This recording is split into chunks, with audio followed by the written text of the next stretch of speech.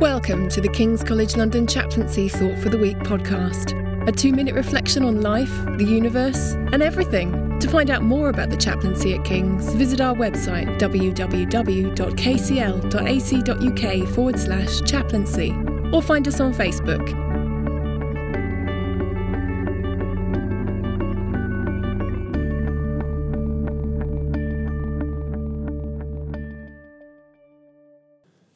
Some things just look old-fashioned, redundant, erroneous, old school. Take Lent, for instance, all this banging on about giving things up, penance, prayer, repentance and almsgiving. Why do we need this long 6-week period leading up to Easter? Isn't it just one giant prequel that we can well do without? A bit like the pointless and endlessly disappointing Star Wars films starring Jar Jar Binks and way too much CGI. Well, perhaps, but then again, perhaps not. One good thing about Star Wars episodes 1, 2 and 3 is that they made everyone re-examine episodes 4, 5 and 6 and realise just what masterpieces of cinema they all were. What was really interesting is that due to the lack of computer-based special effects in the 70s and 80s, George Lucas had to really focus on the quality of the storyline.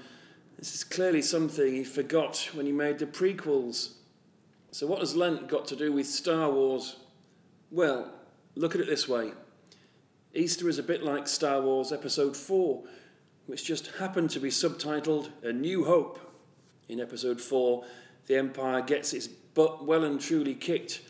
The hero saves the day and the barbaric Death Star is destroyed. Surely the similarities aren't just coincidental. At Easter, Jesus kicks butt. He is the hero who saves the day by dying for us, and consequently death itself is destroyed. It might not have looked quite as sci-fi as Star Wars, but the Passion narrative still dishes the drama after 2,000 years of retelling.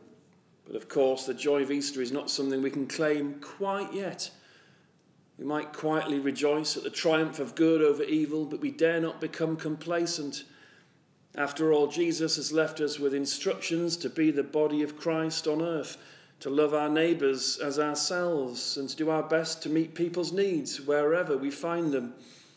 It would be no good if we were so triumphal about our faith that we failed to be moved by the brokenness of the world around us.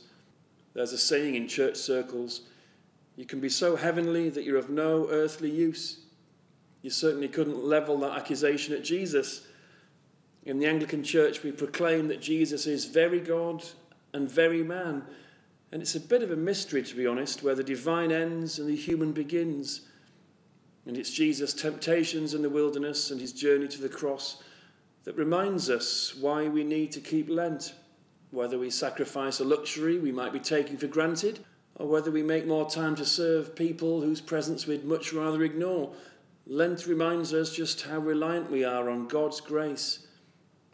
Jesus chose the path of service and suffering so that God might be glorified through him.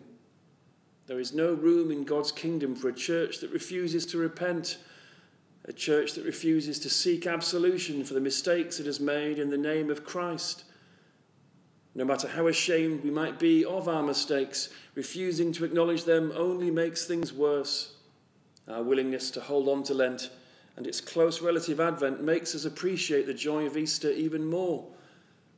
Lent may feel a bit old school, but sometimes it's best to remind ourselves that school is never quite in recess when you're a follower of Christ. Like it or lump it, we need to ride the misery of the Phantom Menace, the attack of the clones, and the revenge of the Sith in order to truly cherish The Force Awakens. Thank you, George Lucas. We certainly owe you one there. That was Thought for the Week, brought to you by the King's College London Chaplaincy team. To contact the chaplaincy, email chaplaincy@kcl.ac.uk, or to contact a chaplain on your campus, please see our website. King's College London Chaplaincy, working with God to serve the whole college community.